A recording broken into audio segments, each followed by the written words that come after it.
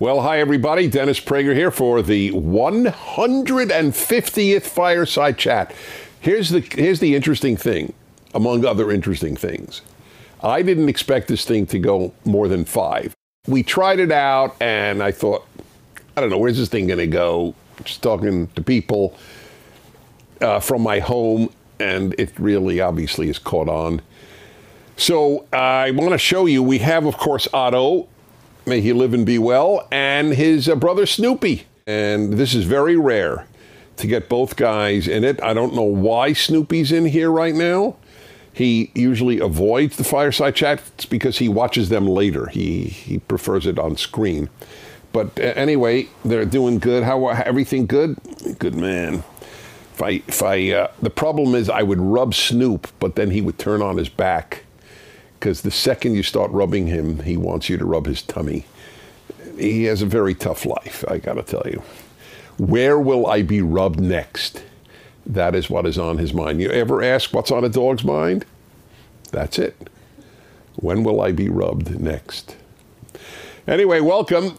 Did I say who I was? I know people know, but you're supposed to say, did I say I'm Dennis Prager? No. Anyway, I am. Great to be with you, everybody. And I open up with some comments. I just want to remind everybody this is unrehearsed. And there's always a gamble when you have total spontaneity, obviously. You may not formulate every thought exactly as you would have had you prepared some written text. On the other hand, it's got a much bigger advantage of the authenticity and spontaneity of words from the heart, as it were. So, got some thoughts, and I'm going to take your questions. So, just this past weekend, I saw a video on the internet of young people. It was a pretty big crowd. It was a mob, I believe in Oakland, California, and they were chanting "Death to America." So I have to believe this is a first. I don't think we've had Death to America chants in the history of America. I mean, I'm trying to think. Certainly, I don't think in my lifetime, no matter how wild the left ever got, and it's gotten wild, but this is a new low, and it's worthy of some comment. How did America produce people who chant "Death to America"? Is it that bad? I mean, I guess that's one possible option, right? It's just so bad that it is worthy of death. But that's not the case. America's a good country. It's being ruined by the left, not by liberals. Liberals are allowing the left to do it, but they don't do it. One of the traits that I have always identified with the left is one of the ugliest of the human condition. It's ingratitude. To live in this country, the freest ever created, more opportunities than any country, which is why vast numbers of people want to come here more than any other country. To live here and to crap on it is a form of ingratitude that is almost breathtaking. It is breathtaking, actually. I have always felt that I was unbelievably lucky to be in America. And I was given that attitude by my father, who, like me, was a Jew. And my father's senior class thesis at City College of New York, and that would have been, let's see, in what decade? I guess he was born in 1918, so at 20 would be 38. Yeah, I guess the late 1930s. Hard to believe. My dad wrote his senior class thesis on anti-Semitism in America. And just to give you a few examples, many law firms did not allow Jews to join their law firms. Harvard had its famous number system allowing a certain percentage of Jews and no more. There were plenty of places that would not sell a home to a Jew. And one of the most famous radio broadcasters of the time was Father Coughlin, a terrible anti-Semite. And yet, my father raised my brother and me to believe we were the luckiest Jews in Jewish history to live in America. And he was right. And I've taught Jewish history at Brooklyn College, wrote a book on anti-Semitism, Why the Jews. I know this subject rather well, and I knew he was right. See, everything needs to be put in perspective. There was anti-Semitism in America, but America was not an anti-Semitic country.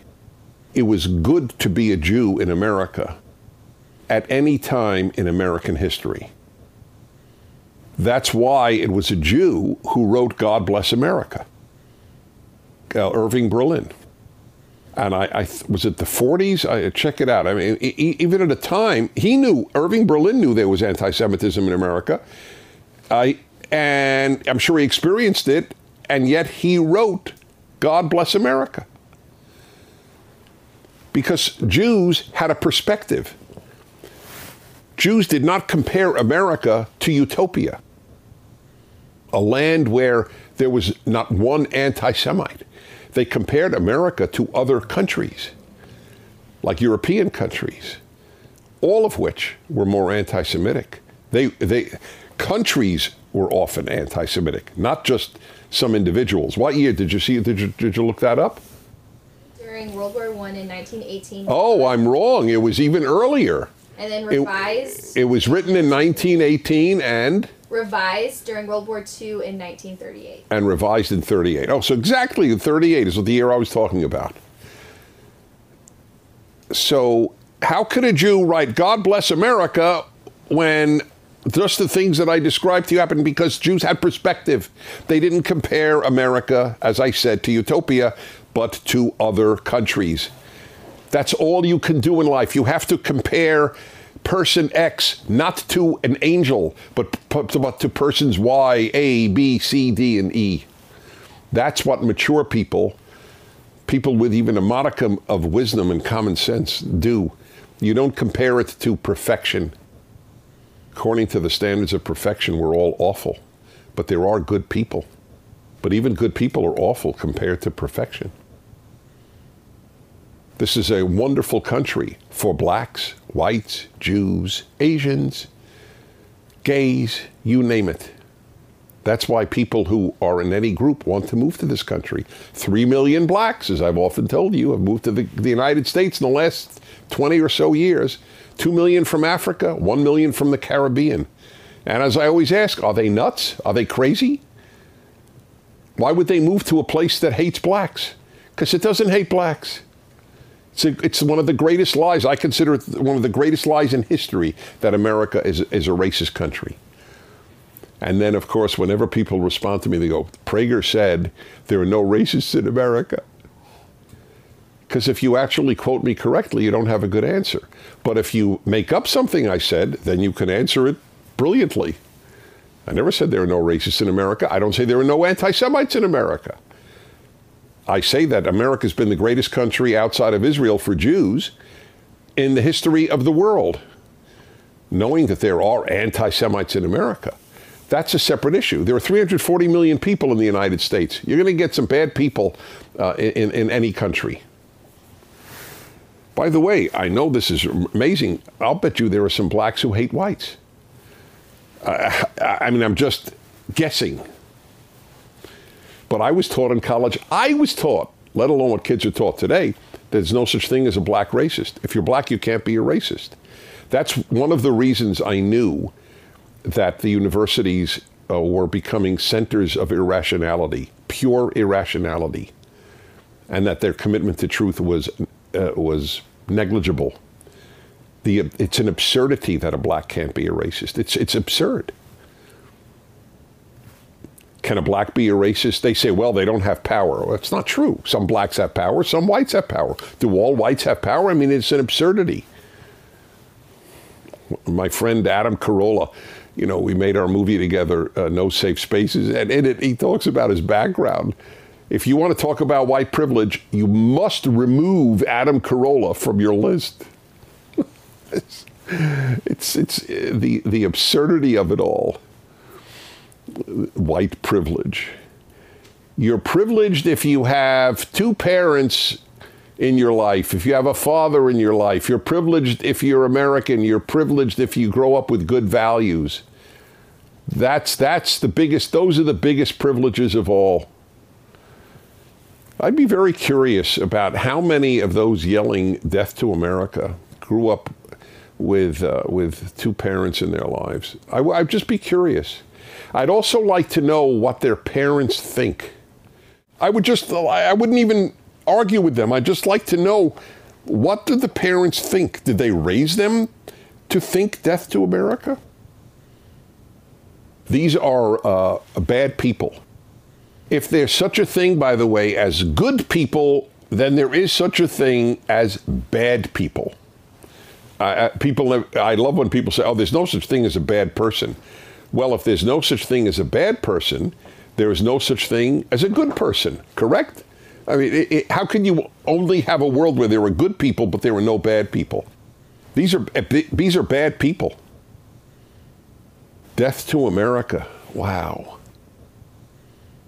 The people must look and wonder what is going on with the United States of America, that there were young people who could chant that. So, as I said, it emanates in part from the worst human trait, ingratitude. And that's my thought on watching something truly unbelievable. But I want to add one more thing. While obviously Joe Biden and Barack Obama would never say death to America, there's no question in my mind they would not say that, and I believe they would be horrified by it. Nevertheless, when they say, and they both have said that they want, Barack Obama said this in 2008, right before he was elected, we are 5 days away from fundamentally transforming the United States of America. Fundamentally, when you want to fundamentally transform a place, that is a form of wanting to destroy what you have and making something new, correct? Fundamentally transforming is I destroy the present and make something new. That's what it means. If I fundamentally transform your face, it's not because I love your face the way it is, correct? That's the way it works. We fundamentally transform what we can't stand. And the left wants to fundamentally transform America. I don't, because I know the options in the world. I want to improve America, but I don't want to fundamentally transform it. And the people who do are going to destroy it. And they're not going to have something better in its place. Okie doke. Time for the video question of the week. Take it away. Hey Dennis, my name is Ezekiel Zerba. I'm 17 years old and I'm from Rancho Cucamonga, California. So my question for you today is maybe if you can share your thoughts on what you think about various churches and synagogues opening up in light of the COVID pandemic. I know that a lot of churches, including my own home church, are being criticized for reopening their doors and continuing services like normal. And I know that some people use the argument of separation of church and state to support churches opening up, and I know some people that argue against that. So I'm just wondering, maybe you could share your thoughts about that, and maybe any counter arguments that you would have regarding that topic. So yeah, thank you for everything that you do, and I look forward to hearing your answer. Well, thank you. That was Ezekiel in Rancho Cucamonga.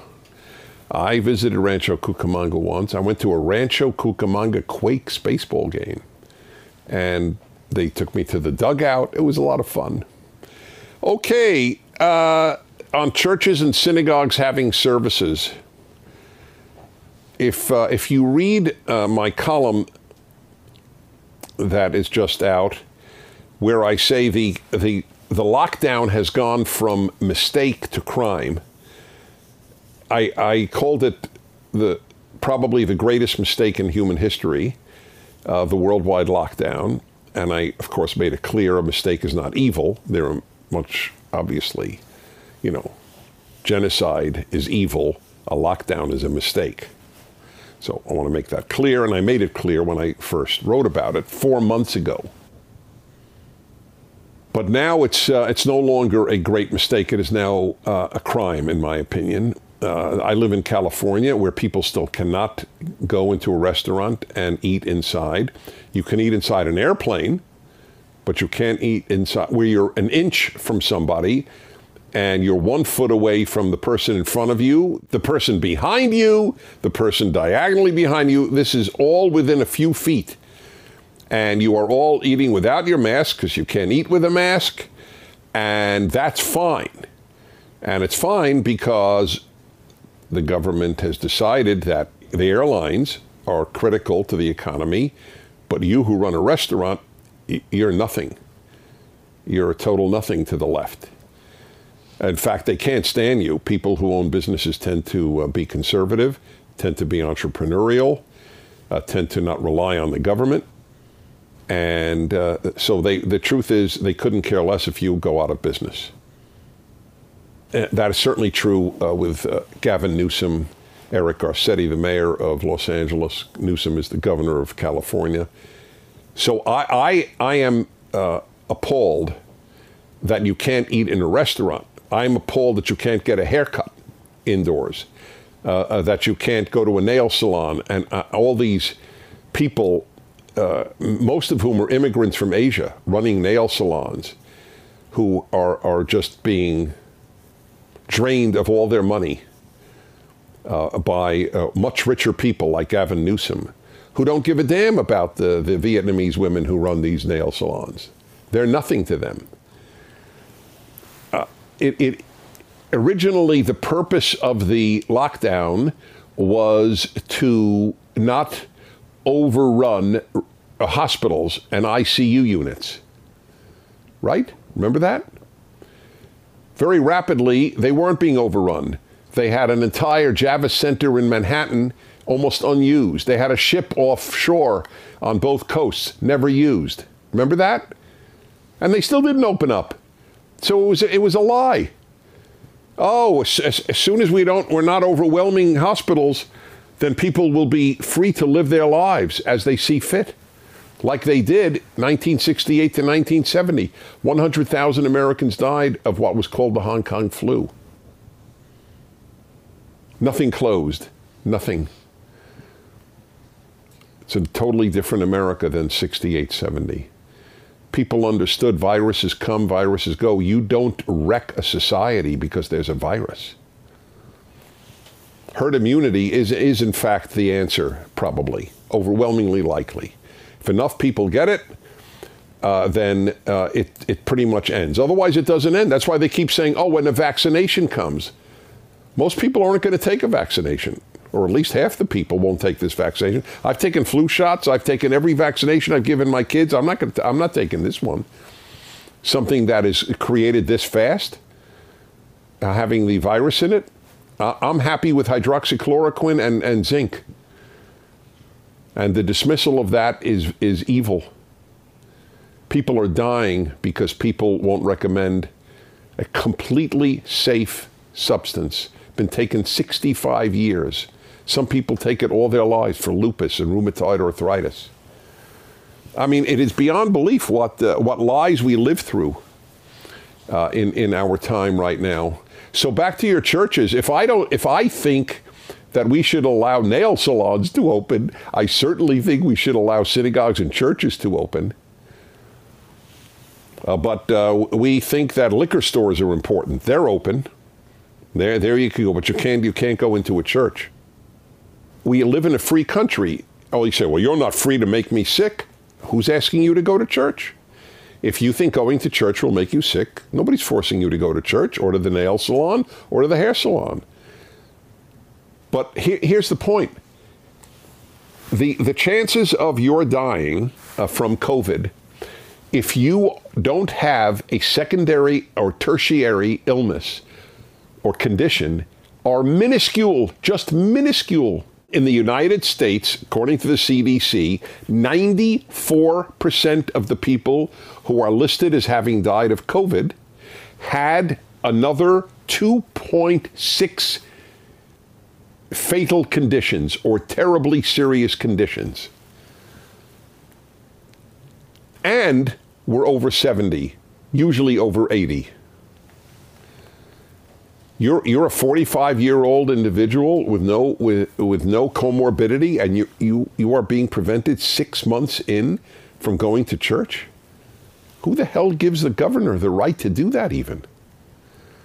Or you're too scared to go? The media have done such a great job in frightening Americans. And it frightens me that Americans got frightened so fast and so easily. The land of the free and the home of the brave is not the land of the free and the home of the brave anymore. People don't cherish freedom, and many are not particularly brave. Okay? If I could attend a service, I'd go to a service. Not even a question. All righty, everybody. Next, George, Singapore, 20 years old. Hello, Mr. Prager. I'm a big fan of your work. I'm from Singapore, a country that does not have freedom of speech. I love my country and do not believe it is evil. However, I believe that restrictions on speech should be lifted. How do I articulate my thoughts on the importance of free speech? Furthermore, how do I do this in a country that does not see this as my right? It's very hard. Very hard. This has always been unique to America, that it is in its Constitution that people have free speech. That you could say anything you want in the United States is more or less unique to this day. But the left everywhere on earth suppresses free speech. Sometimes the right has done that, but it's very rare. Free speech is suppressed everywhere the left gains power. There's no exception to it in human history, or in the history of the left. No, it's not all of human history since Marx. And that's what is happening in America, which is astonishing to those of us who grew up in a country that cherished free speech. So if your country, if Singapore does not have a tradition of free speech, it's going to be very hard for you to make the case. It's like making the case for something that never existed. It's like telling people, you know, you can fly in an airplane when people never saw an airplane. What are you talking about? Free speech? And people are used to not having free speech. Look at the American campus. The university campus is now used to not having free speech. People are fine with it. So you have a real struggle in front of you. That's why I worry about America, because the free speech issue is the most important issue that we have with regard to freedom. The most important. And we're losing it. And I don't know when it comes back. People get used to it. They self-censor. They censor others. Because most people don't really care about free speech. Most people don't really care about freedom. They care about being taken care of. That's why the left is so popular. We'll take care of you. You give us your freedom, you give us your money, and we take care of you. Sounds great, if you're okay with that. Cole in Salt Lake City, Utah. Dennis, I have heard you often speak of the importance of courage.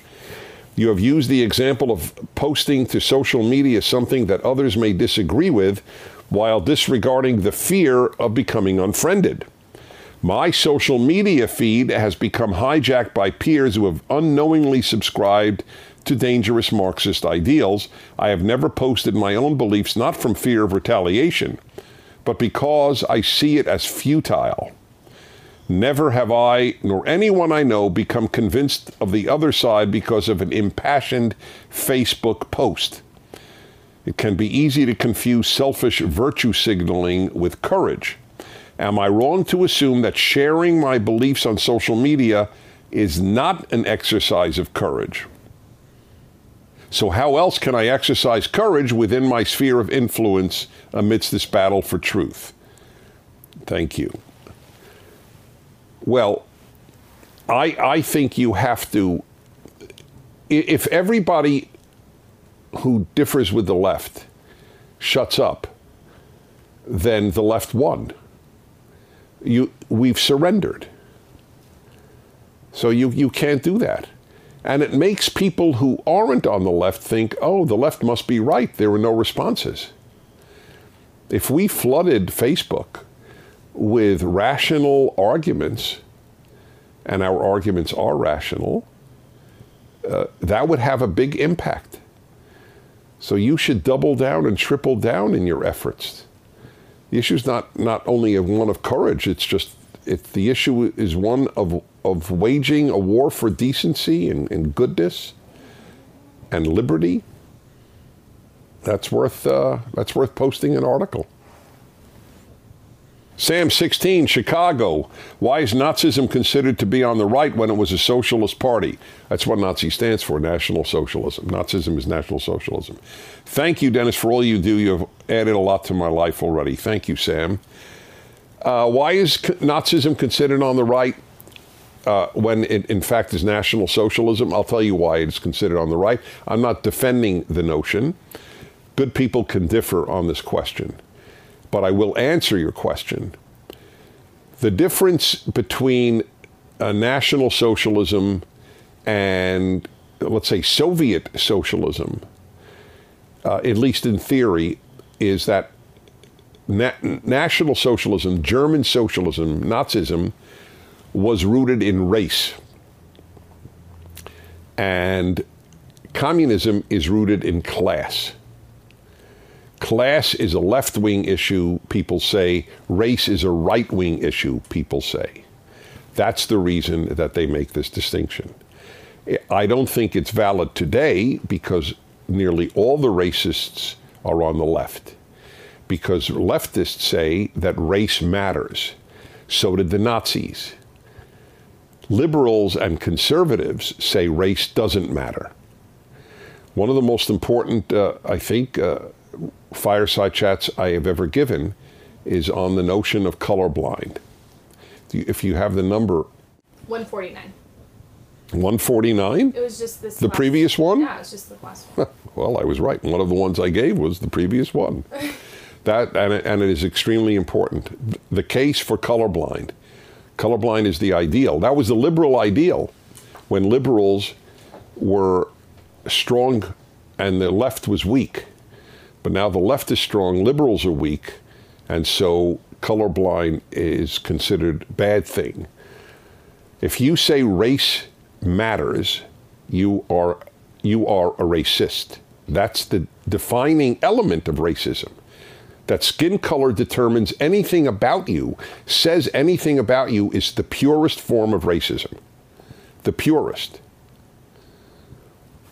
So today, the reality is the left is racist. The right says race doesn't matter. And every conservative I know, and I know many, truly believes that. We don't give a damn what your color is. Get it? I mean, don't give a damn. It's as irrelevant as your eye color. And as I said, I guess last time, when people say, well, oh, that's phony, race blind. If I'm black, you notice I'm black. Of course I do. So what? I notice if you're tall. I notice if you're short. I notice if you're skinny. I notice if you're fat. I notice your eye color. I notice a whole bunch of things, but none of them matter. I notice your eye color, but does that determine anything about you? Then why does your skin color? If you have an answer to that, I would be more than curious. By the way, more than happy to debate any prominent... I'm not going to debate everybody who wants to debate me. I'd have 10,000 debates. But if there's a prominent person who reaches as many people as I do, who's on the left and wants to debate this, you name the time and you name the place. But they never debate. They smear. Leftists can't debate. Why would they? It's not based in reason, it's not based in logic, and it's not based on morality. I don't blame them for not debating. We would be more than happy to. That's the story, Morning Glory. We're living in a very difficult time, really difficult. This country is at stake. I'm not surprised. It's painful in the extreme, but I'm not shocked that there would be young people chanting in Oakland, California, "Death to America."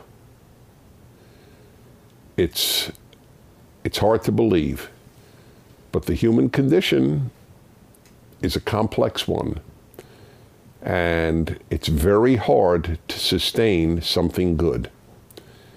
It's unbelievably easy to destroy a building. It's very hard to build one. Okay, everybody, I'm Dennis Prager, and I'll see you next week. Thank you for watching. If you'd like to keep these fireside chats free, please do by donating to PragerU.